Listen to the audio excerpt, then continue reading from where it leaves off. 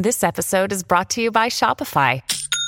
Forget the frustration of picking commerce platforms when you switch your business to Shopify, the global commerce platform that supercharges your selling wherever you sell. With Shopify, you'll harness the same intuitive features, trusted apps, and powerful analytics used by the world's leading brands. Sign up today for your $1 per month trial period at shopify.com/tech, all lowercase. That's shopify.com/tech. Coming up on Stu Does America, Robby Soave swings by the studio to explain why advancing technology and Facebook aren't as terrifying as they might seem. Elon Musk takes a page from the Glenn Beck playbook as he plans to move Tesla to Texas, and the fight to silence people on the right rages on. We'll look at the latest as we do conservative censorship. Stu Does America. So much going on in the conservative censorship world. Might I remind you to subscribe to Blaze TV at blazetv.com/Stu. The promo code is Stu. That's how they know you like this stupid show. Plus, you save $10 when you do that. And it's so important that we get an army together, get a group together that can protect actual free speech in this country. Google and YouTube are going to prohibit ads and monetization now on climate denial content. Now, this is a slippery slope, as we know. And we've seen this happen with other areas. We saw people like Alex Jones get deplatformed. We've seen content like misgendering people is not allowed and gets people kicked offline. We've seen recently, we talked about it, I believe it was last week, when they banned a bunch of accounts that were anti-vax accounts. And all of this is wrong, okay? Taking people's view off the internet in almost every single case is idiotic. And honestly, there's not many cases outside of actual crimes being committed, like trying to, harass someone in a particular fashion. That might be able to be removed. But other than that, there's not a lot that should be removed from these services. What's odd about this is it's the harassment that stays. They'll take off all sorts of stuff they don't agree with, but when you're harassing someone, when you're making their lives miserable, when you're posting pictures of their children on the internet, seems to fly by most of the time without too much problem. What Google and YouTube are trying to do here is take down climate denial content. And if you want to give the best possible reading on this, you could look at something like when they did this with anti-vaxxers, they used a specific example. And they said, when we see information that's going to hurt people's health, we're going to take it down. And the example they used was, apparently, there are people out there that post videos about how drinking turpentine will make your illnesses go away. Now, drinking turpentine will not make your illnesses go away. And if you drink turpentine, you're probably going to get very sick or die. So at least there's some sort of string there where you can kind of understand it. And I guess if you really want to stretch that and you really want to be certain of yourself, you can say, well, okay, maybe people who don't put vaccine misinformation, what they deem that to be, online, or if you put up pro-ivermectin stuff, that's other stuff that's been banned online, maybe that should be censored too. And I don't agree with that at all, but at least there's some sort of coherent case for it. At least with turpentine there is. So maybe there's something you can come up with here. I don't agree with it, however. But when you're going to climate denial activity, what you're basically saying is we have an important debate where trillions of dollars will be spent and restrictions on our economy will be spread all over the place. And you're going to eliminate one of the two available views, one side of the aisle completely. You're just going to take them off of YouTube. Don't let them make money. It starts slow like this. They're going to first just demonetize. They'll first just say it's really extreme, like you're calling it a hoax or it's some conspiracy theory. But it all ends up in the same place. Censorship is wrong all the time. I believe that all voices should be able to be heard, and that smart adults should be able to look at this and make their own decisions. And if we make a bunch of dumb decisions in a row, it's kind of on us. That's kind of how I think the world should work. Even if it ends in a way that we don't like, it should be the situation where we have more voices and we get to decipher on our own who's right and who's wrong. It takes a while, but America usually gets there. That's kind of how this works. So I think when conservatives look at this, they get really upset, rightly so. And there's a temptation to regulate. There's a temptation to shut it down and break these companies up. There's a temptation to, frankly, panic, right, over this. Should we panic, though? Robby Soave has a new book. It's called Tech Panic. We're going to look at his view coming up in just a second.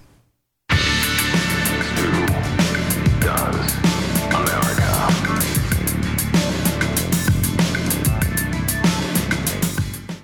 Samantha from Arcadia, California, is raving about her remarkable results with Chamonix. She says, I love Genucell plant stem cell therapy. I've used it all over my face, under my eyes. It's cleared up the flakiness, even reduced my forehead lines, and someone even asked if I had work done. Nope. Just Genucell by Chamonix. This is like the top of skincare products, basically. Fine lines, forehead wrinkles, dark spots, bags, puffiness under your eyes. All these issues you might be looking in the mirror and you're thinking, I wish I could improve that. It's not always easy to do unless you have Chamonix. And the best thing about Chamonix and Genucell is that results are guaranteed as little as 12 hours or you get your money back. So you're not risking anything. They're that confident in their product. There's over 1 million Genucell products sold, and every company has tried to duplicate them, in the skincare world, and it hasn't worked so far. It's for both men and women. It's a great gift as well. I give it to my mom for many holidays over the year, and because she loves it, she always asks for more. Get 50% off their most popular packages right now if you go to lovegenucell.com/Stu for 50% off. These are the customer favorites, LOVEGENUCEL.com/Stu. LoveGenucell.com/Stu. Get 50% off your order today. All orders are upgraded to free priority shipping from our friends at Genucell. It's LoveGenucell.com. So happy to welcome back Robby Soave to the program in person for the first time in all of these years. He's senior editor for Reason.com, author of the new book, Tech Panic, Why We Shouldn't Fear Facebook and the Future. It's available now wherever you get your books, so make sure to pick up a copy. We'll tweet a link to it as well. Robby, great to see you, man, in person. Great to be here in person. I'm having fun. You've escaped Washington, D.C. The dystopia. I could not be happier to be away from it, even for 24 hours. How much have you traveled in this whole pandemic? I've started doing a good amount of traveling, and I was over the 14 days to slow the spread about 14 days after the way they initially promised us. Yes. So I've not shied away from doing things and going places, but D.C. is about the most oppressively pro-COVID mitigation strategies of anywhere on Earth. Before we get into your book, what's it like? What does it feel like in Texas? Is it shocking to someone who lives in D.C.? Yeah. I mean, it was the same. Over the summer, I went back to my hometown, suburbs of Detroit, Michigan, which is moderately blue state, and even there, it was far more normal than it is in D.C. It's the liberal bubble city enclave that's so bad. Yeah, we spend a lot of time talking about, I think, a few cities that are really still nuts. But when I really think about it, this is largely back to normal, with the exception of a few employees wearing masks, because obviously employees have to wear masks because that's how COVID works. Right. It only transmits from employees. But wealthy celebrities at award shows, entertainment galas, no, they're immune. The rules are for you, not for them. Not just for you. I don't want to get banned from YouTube for saying these types of things. This could happen. That's true. Your book is a really interesting one, and you're flying sort of in the middle of a really big debate and conversation right now. We obviously had the Facebook testimony this week, and we have a story today. I mentioned Google and YouTube are prohibiting ads and monetization on climate denial content, what they believe is climate denial content. This sort of crackdown on speech, combined with what's going on with Facebook, where this research comes out. Internal research seems to show some real problems with kids on Instagram and Facebook. So let's start there. I think as a parent, it freaks me out. Like it's one of those things where it's like the whole free range kids movement. I totally believe that intellectually. And then I have kids, and every time they walk out of my sight, I freak out. And I think that's some of what's going on here. Is this different than past freak out sessions from parents on different new technologies? I don't think it's different at all, but in being similar to them, That doesn't mean there's nothing to it. That doesn't mean there's no harm whatsoever. I'm sure that some kids have had a negative experience on social media. Sure. But we always have to compare it to other things. Like teenagers, it's tough being a teenager. School is miserable for most. I bet most teenage girls would say they're bullied and harassed and hate their lives in school. We're not talking about abolishing school. Maybe we should. Different libertarian idea. But I see a lot of, I'm concerned. I think parents would be well advised to limit the time their kids spend on social media to the extent that's possible. I'm not a parent. I aspire to be a parent someday. So I don't know how, maybe parents will tell me this is harder than it looks. Fine, I accept that, but they should try. But I think even at looking at the data, it's not as alarming as the whistleblower made it sound, as the members of Congress are going on about it. Yes, we're seeing that a minority of teenage girls were reporting feelings of depression from using this, although they could also get that from looking at magazines or seeing supermodels on TV or any other sort of thing. I think on net, I bet social media is still positive for teenagers. If you look at some of the numbers, I think that the teenagers who use it the most, way too much, they're depressed because of it. But also the ones who don't use it at all are depressed because they don't have friends that they're interacting with. Okay. There's like probably some majority in the middle who use social media a reasonable amount, maybe a little bit too much, and they have some negative experience with it, but they also have a lot of positive experiences with it because that's how they're talking to their friends, especially in the middle of the pandemic. We ordered these kids, don't see your friends, don't play sports, stay in your bedrooms all day, and that's horrible.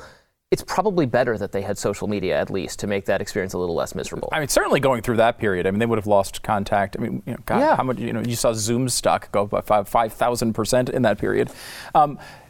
I think we focus too much on the negative when it comes to social media. I don't like it just inherently. I'm not a fan of it.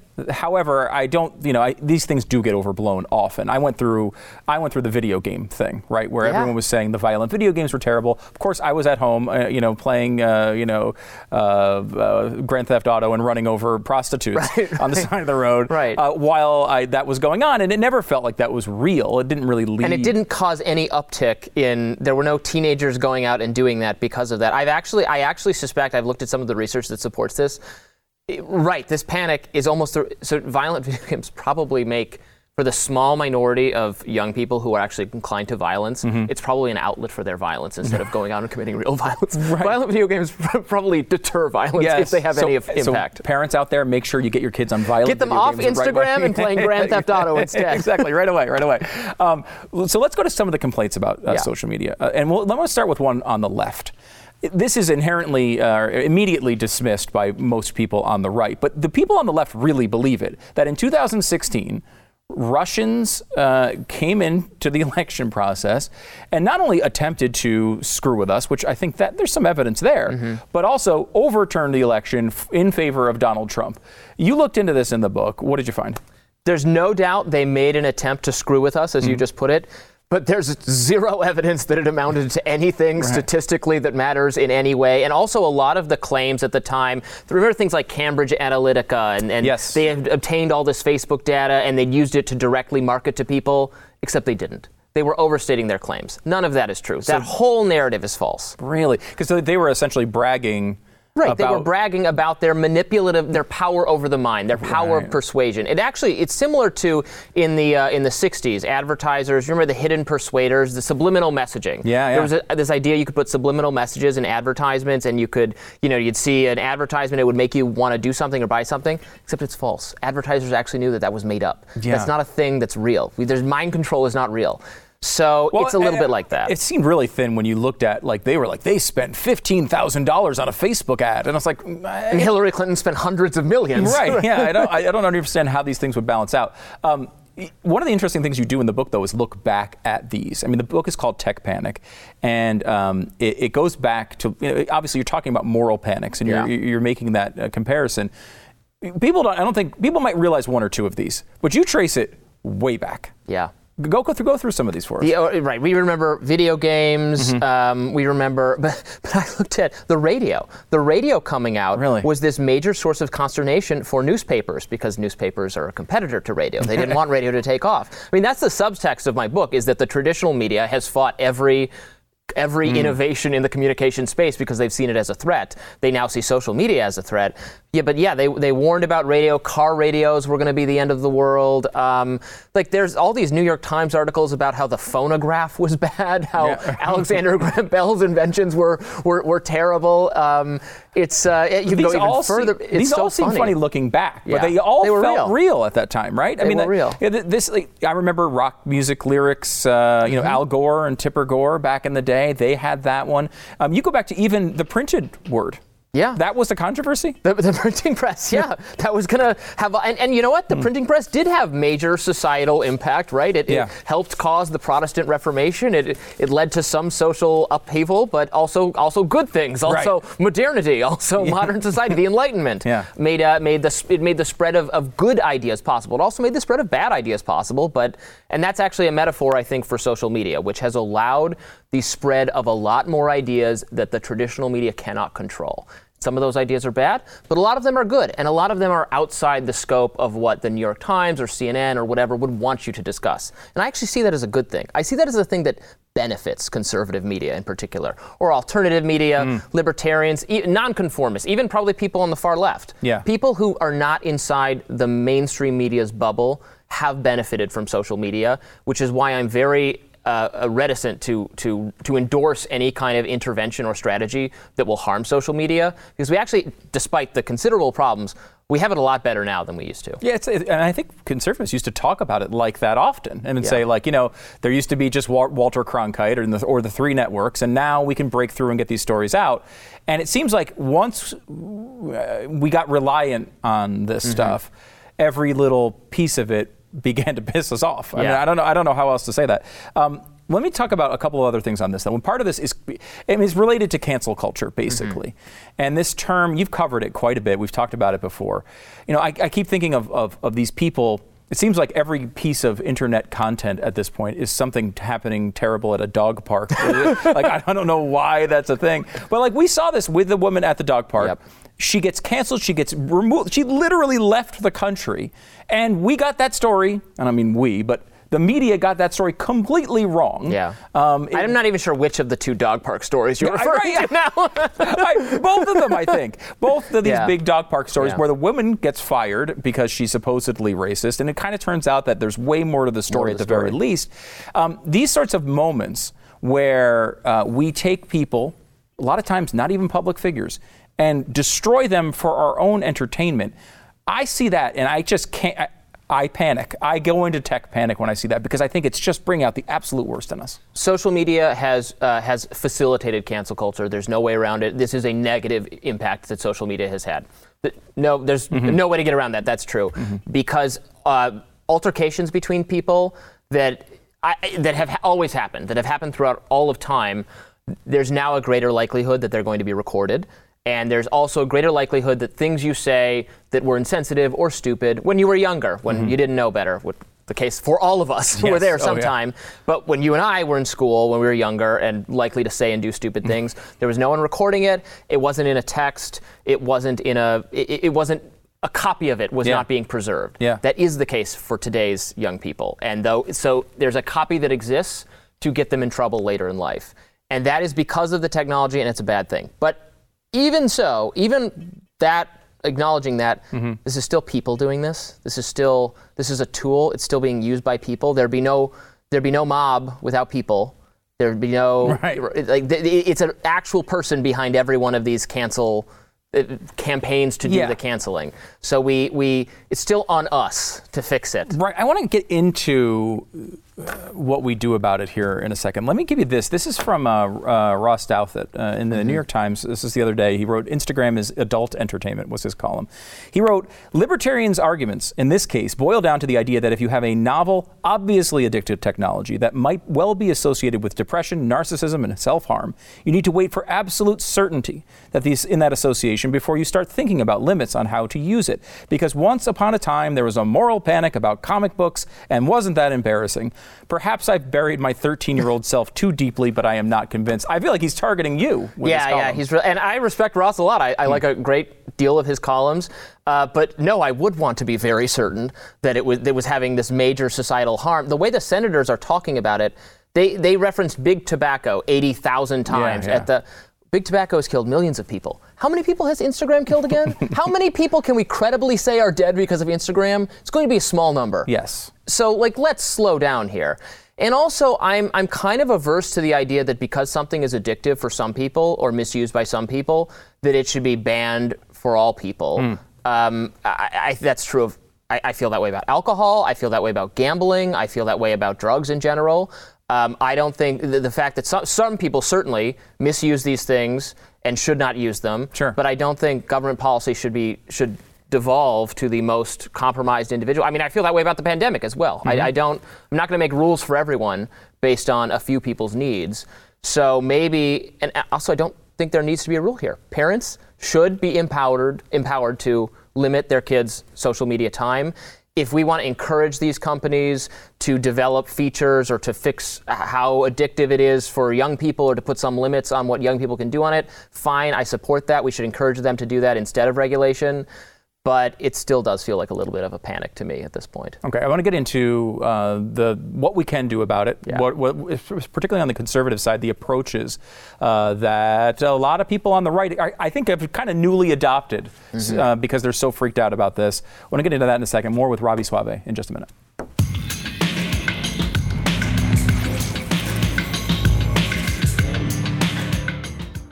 There's so much going on in the world today, whether it's stuff you're excited about or stuff you'd rather not think about under any circumstances. You can't always control the vibes out there, but you can control the vibes in your head with a pair of Raycon wireless earbuds in your ear holes. Yes, Raycon, they're awesome. The ones I have fit flush to your ear, so you put your head down on a pillow, you can wear them completely comfortably. And the new everyday earbuds look, feel, and sound better than ever. They have a new awareness mode for when you need to listen to your surroundings instead of just being completely in the vibe of the music or the podcast or whatever you're listening to. Raycons also offer 8 hours of playtime and 32 hours of battery life. There's also a built-in mic, so you can take calls on your earbuds at a press of a button. Raycons start at half the price of premium audio brands, but they sound just as good. They're great, and they come with a 45-day happiness guarantee. Now, they can't guarantee your happiness for the rest of the stuff going on in the world. I don't think that's part of the guarantee, but they can guarantee your happiness with Raycons, and they're going to be able to do that because Raycons are fantastic. Right now, Stu Does America listeners can get 15% off their Raycon order at buyraycon.com/Stu. BUYRAYCON.com/Stu. You'll save 15% off your Raycon earbuds. Buyraycon.com/Stu.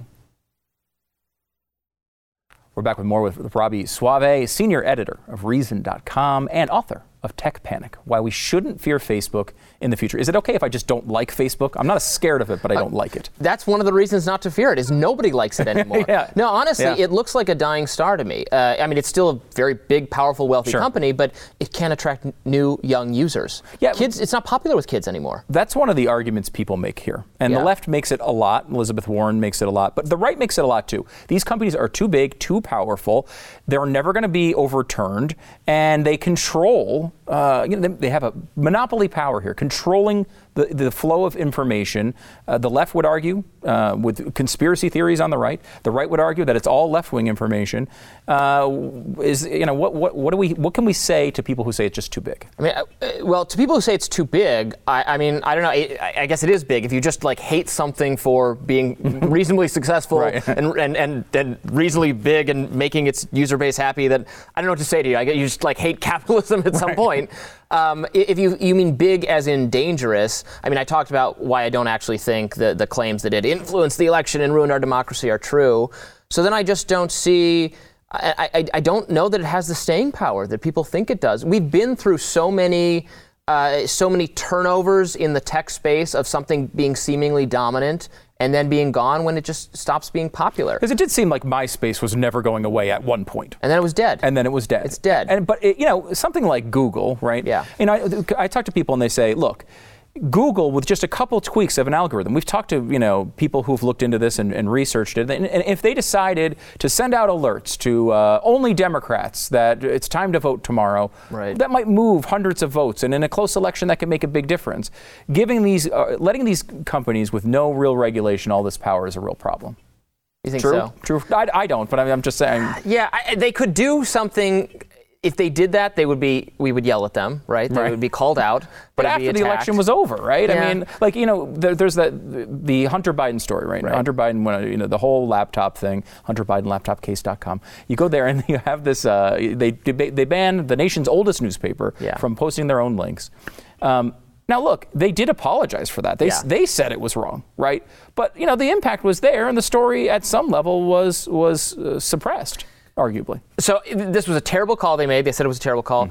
But I actually disagree. I think the actions they took guaranteed that the story got even more attention. We did all talk about it. You couldn't tweet the literal link to the story. Very bad. But you could still talk about the story, and you could talk about the fact that the story was being suppressed. So then there's all these articles, all this conversation about how big tech is trying to stop you from seeing this story. I think it was totally a Streisand effect scenario where actually it was getting a lot of attention because of that. And then also I compare it to, again, in my general defense of social media, it's just like this was better than the alternative. Imagine no social media. Well, this story is getting zero attention because the New York Times and the Washington Post and CNN would have never written about it. There would have never been a story to censor. Post, and then that would have been it. That would have been it. Yeah. So then Post subscribers would have gotten it, and that was it. Well, and so let's take it broader than that. Just that example. I think there is real evidence. We talked about it with Google and YouTube and going after climate denial content. Climate denial content likely means people like Michael Schellenberger, who's an environmentalist activist who says it's just not catastrophic. It probably means Bjorn Lomborg. Right. It probably means me. It probably means you at some level. Right. Like, that is not, going after dangerous content. It's going after content that one side of the aisle feels is important. The same thing with, I don't know, you can go through all cultural issues, gender issues, all of these things.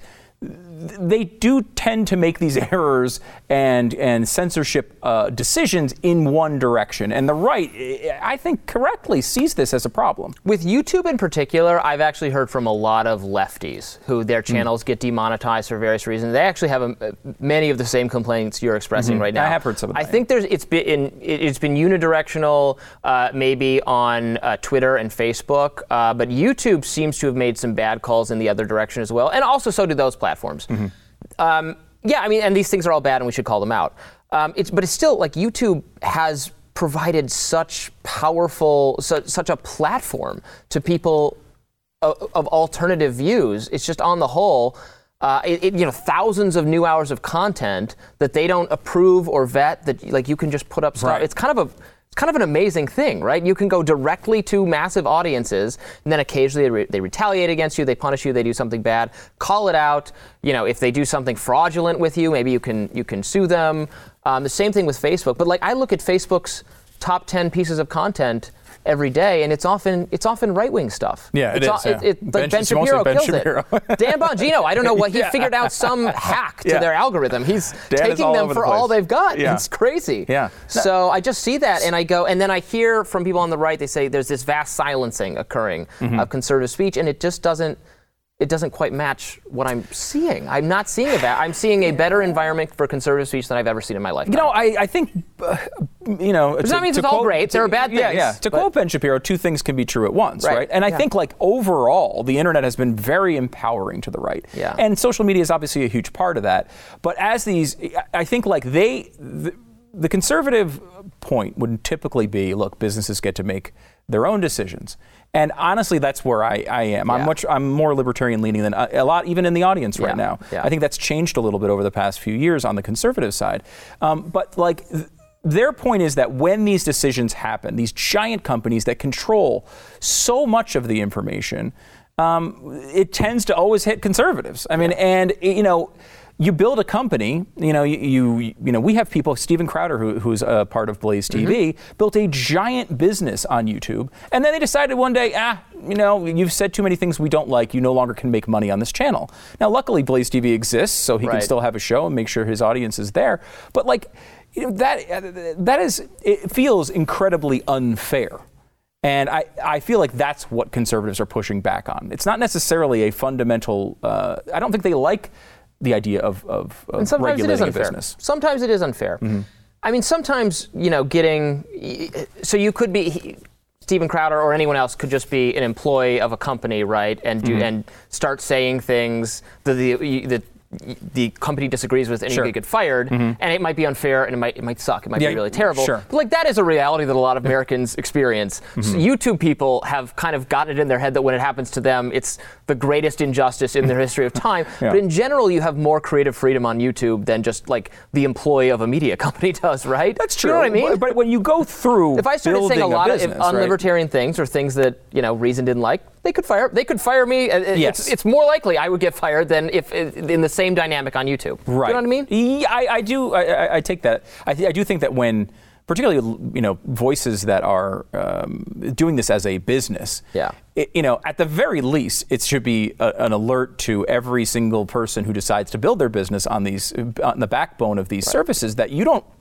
have a business. It's theirs. It's their business that you're participating in, and you're really vulnerable for your livelihood. Well, we're seeing alternatives. Some alternatives start to arise. I know there's various people. Right, Dave Rubin is using a different kind of thing. He started something. There's advertisements for other things. Glenn Greenwald is using a different kind of thing. Which is good. I encourage that. Substack is this great alternative platform, not for video. But so alternate platforms can arise, and that's a good thing, and we should support them. Well, we get a lot of pushback on this point because I say, look, you can create your own. I mean, there's other alternatives out there. People are creating them all the time, and people will bring up the Parler example, which is pretty compelling, right? It was really bad. They create really their own Twitter-like thing. It grows and it starts getting some attention, and then all of a sudden they just shut it down, and Amazon pulls it from the servers. I mean, should there be something to stop that? They got a really raw deal. Maybe there should be. My only point on this is that when conservatives raise the specter, well, what about antitrust, monopoly, et cetera? Sure. And I have to do a little bit of a technical legal lesson. There's the existing law does not cover this case. The theory of antitrust is harm to the consumer is they jack up your prices. This is interesting because people think like, okay, well, you screwed up the business. That's not how antitrust works. Right. The fact that one company retaliated against another company, it's not. It might be bad, and maybe there should be some law to cover this case. I'm not saying like the laws should never be updated, and there's no injustice here that isn't. But if you have if you have the federal government investigate this or try to do something about this, let's get into the reality of this, right? The progressive bureaucratic state will never care about conservatives' grievances about big tech.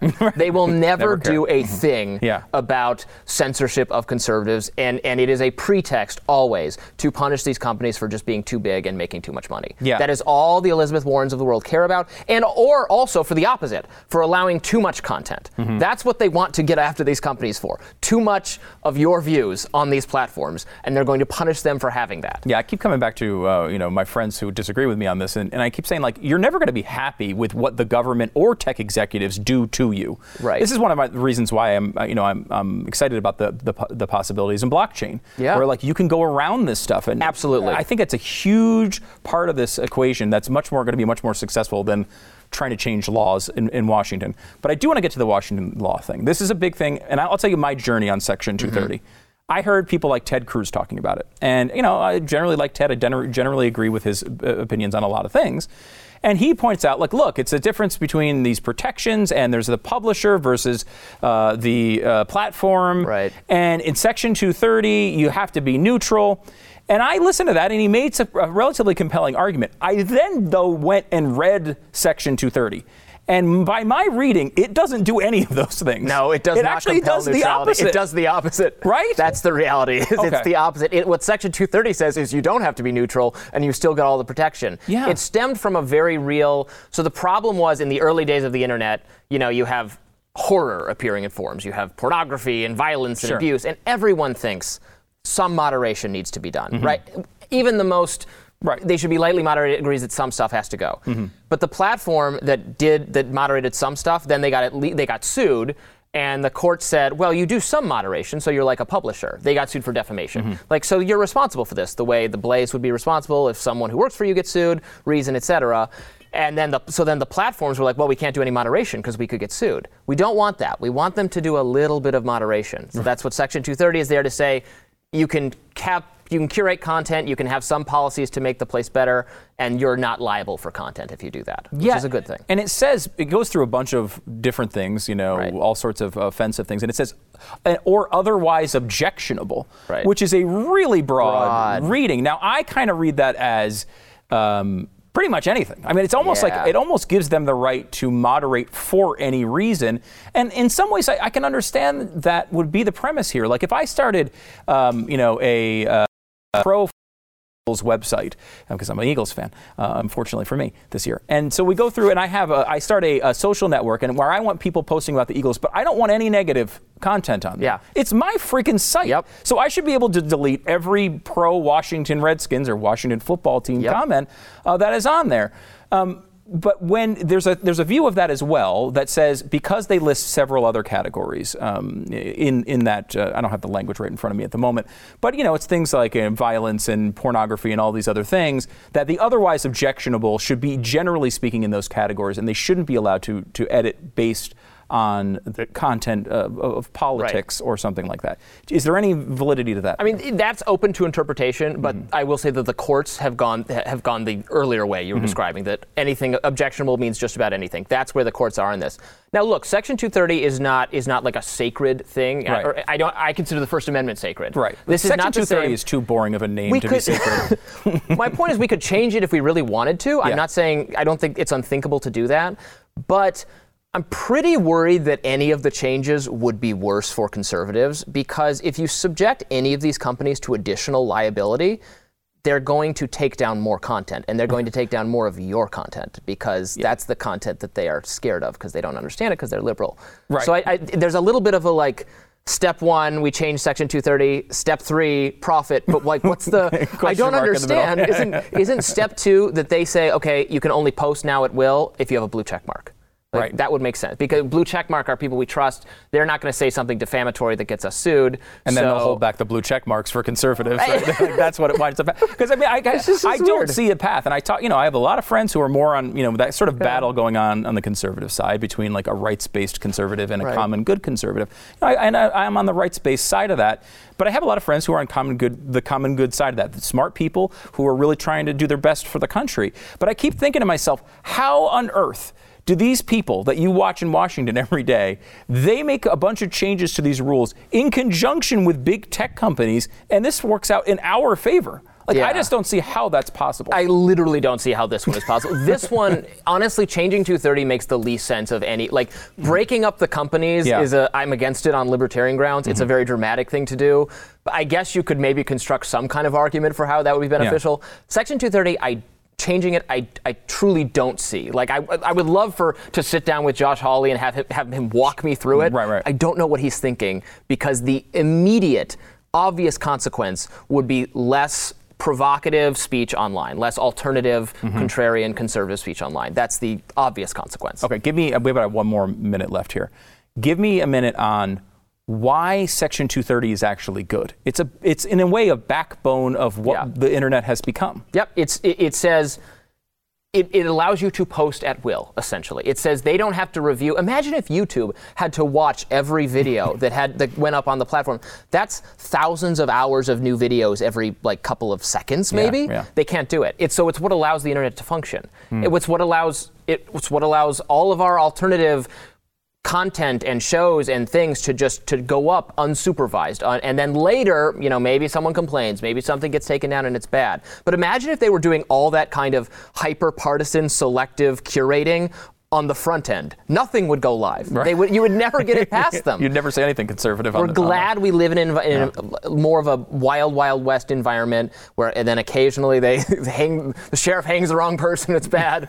But it's back end enforcement. We don't want front end enforcement, which is what Section 230 allows. All right, really interesting stuff. And I think it's important, that we don't lose sight of making sure we understand and embrace the free market. It's a central part of what conservatism is, of what libertarianism is, and it's important that conservatives are fighting for it, because if we're not fighting for it, nobody's fighting for it, and there's a bad outcome at the end of that. Robby Soave, senior editor for Reason.com, author of the new book, Tech Panic, Why We Shouldn't Fear Facebook in the Future. It's available now. Go grab a copy today. Robby, thanks so much. My pleasure.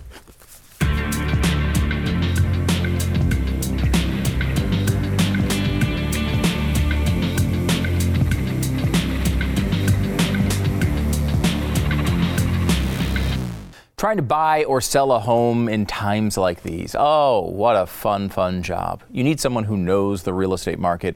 You need someone who's going to come in and take charge. And I'm talking about knowing the details of what repairs you should do, knowing where you should price your home, knowing when to trust a good offer. I had a really good offer on a house I was selling once, and it was above what I was asking, and I got really excited about it. And the real estate agent told me, this will be great if it comes through, but I wouldn't get too excited. I think we should keep this other offer in play as well. Guess what? First higher offer fell through. We had the backup offer there. You need to have a good real estate agent to have stuff like that fall into your lap. RealestateAgentsITrust.com is the place to go to find that person wherever you are in the country. RealestateAgentsITrust.com. If you're moving somewhere new, you're going to be buying something, go to RealestateAgentsITrust.com. Get more info. RealestateAgentsITrust.com. And now someone from Shark Tank calls Whoopi Goldberg fat. They really are for everybody. They're great jeans. Yeah. Well, I have to try them. You have to. They're really good. Will they fit this COVID? Yes. Okay. Yes, they will. Just thought I would ask. They fit this COVID. Okay. If they fit two COVID butts, we'll be fine. Yeah, she's acting like she got some behind. And when you get finished with those jeans and decide you don't like them, give them to me. I'm going to make 2 pairs. All right. Barbara. Okay, so now we don't like you. Let me just tell you something. Sarah Haynes and Jill Biden wore that dress already on TV. That's not true. Okay. So again, first of all, you watch the clip and it's made a lot of news, she's now apologizing for calling Whoopi fat. Number one, part of the joke is she's calling herself skinny. She's tiny. She's like 14 pounds. That's part of the joke. Number two, Whoopi Goldberg is a comedian. Whoopi Goldberg thought it would be funny to have her boyfriend at the time wear blackface and do a speech in blackface because she was so comfortable with uncomfortable humor. You're telling me she was really bothered by that joke? Oh, God. This society is terrible in every single way at this point. I don't know. Let me give you this other thing, too. This I love this. Beckett Adams found this. A couple people who don't really understand the debates they're involved in. First of all, left-wing icon Ida Bay Wells says, why do school choice advocates never advocate eliminating school district boundaries and funding schools by local property tax and allowing poor black students to attend white wealthy schools in neighboring municipalities? That is literally the best description of what school choice advocates argue for that I've ever heard. That is actually my position right there, my position on school choice. And then this one from Julia Iop at the same time. If you are anti-choice, that's pro-life for you and I, and you want to make sure women carry every pregnancy to term, why not make the person who created the pregnancy contribute? Why not have men pay child support to the women they impregnate? Yeah. That's exactly our policy, too. These people don't even know the policies of the opposition they're fighting against.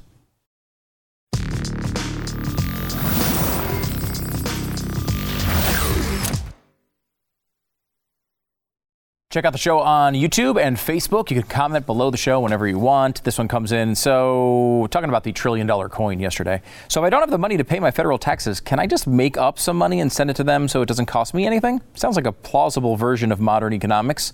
Let's go, Brandon. All right, that's great. And also, you can review the show on wherever you get your podcast, of course. 5 stars is the appropriate number of stars. And that's kind of what the review says today. It's great. Whatever. 5 freaking stars, the appropriate number of stars. Sweet and simple. Thank you so much. And remember, when you review this podcast positively, good things happen to us, but more importantly, bad things happen to others. And that's the most important thing. Tesla is moving its headquarters to Texas. Now, it's moving it to Austin, which is exactly probably the part of Texas that Elon Musk should be in, because he's kind of a weird dude. And Austin's weird, proudly. But they are moving them there. You know, they talk about, obviously, the pandemic was part of this. He tweeted this initially in May of 2020. And the cost of a house where his current factory is like $3 million, the average house. And in Austin, it's $588,000, I think. Of course, that's even high for Texas. So, if you're watching this show, come to Texas. We'd love to have you. See you next week.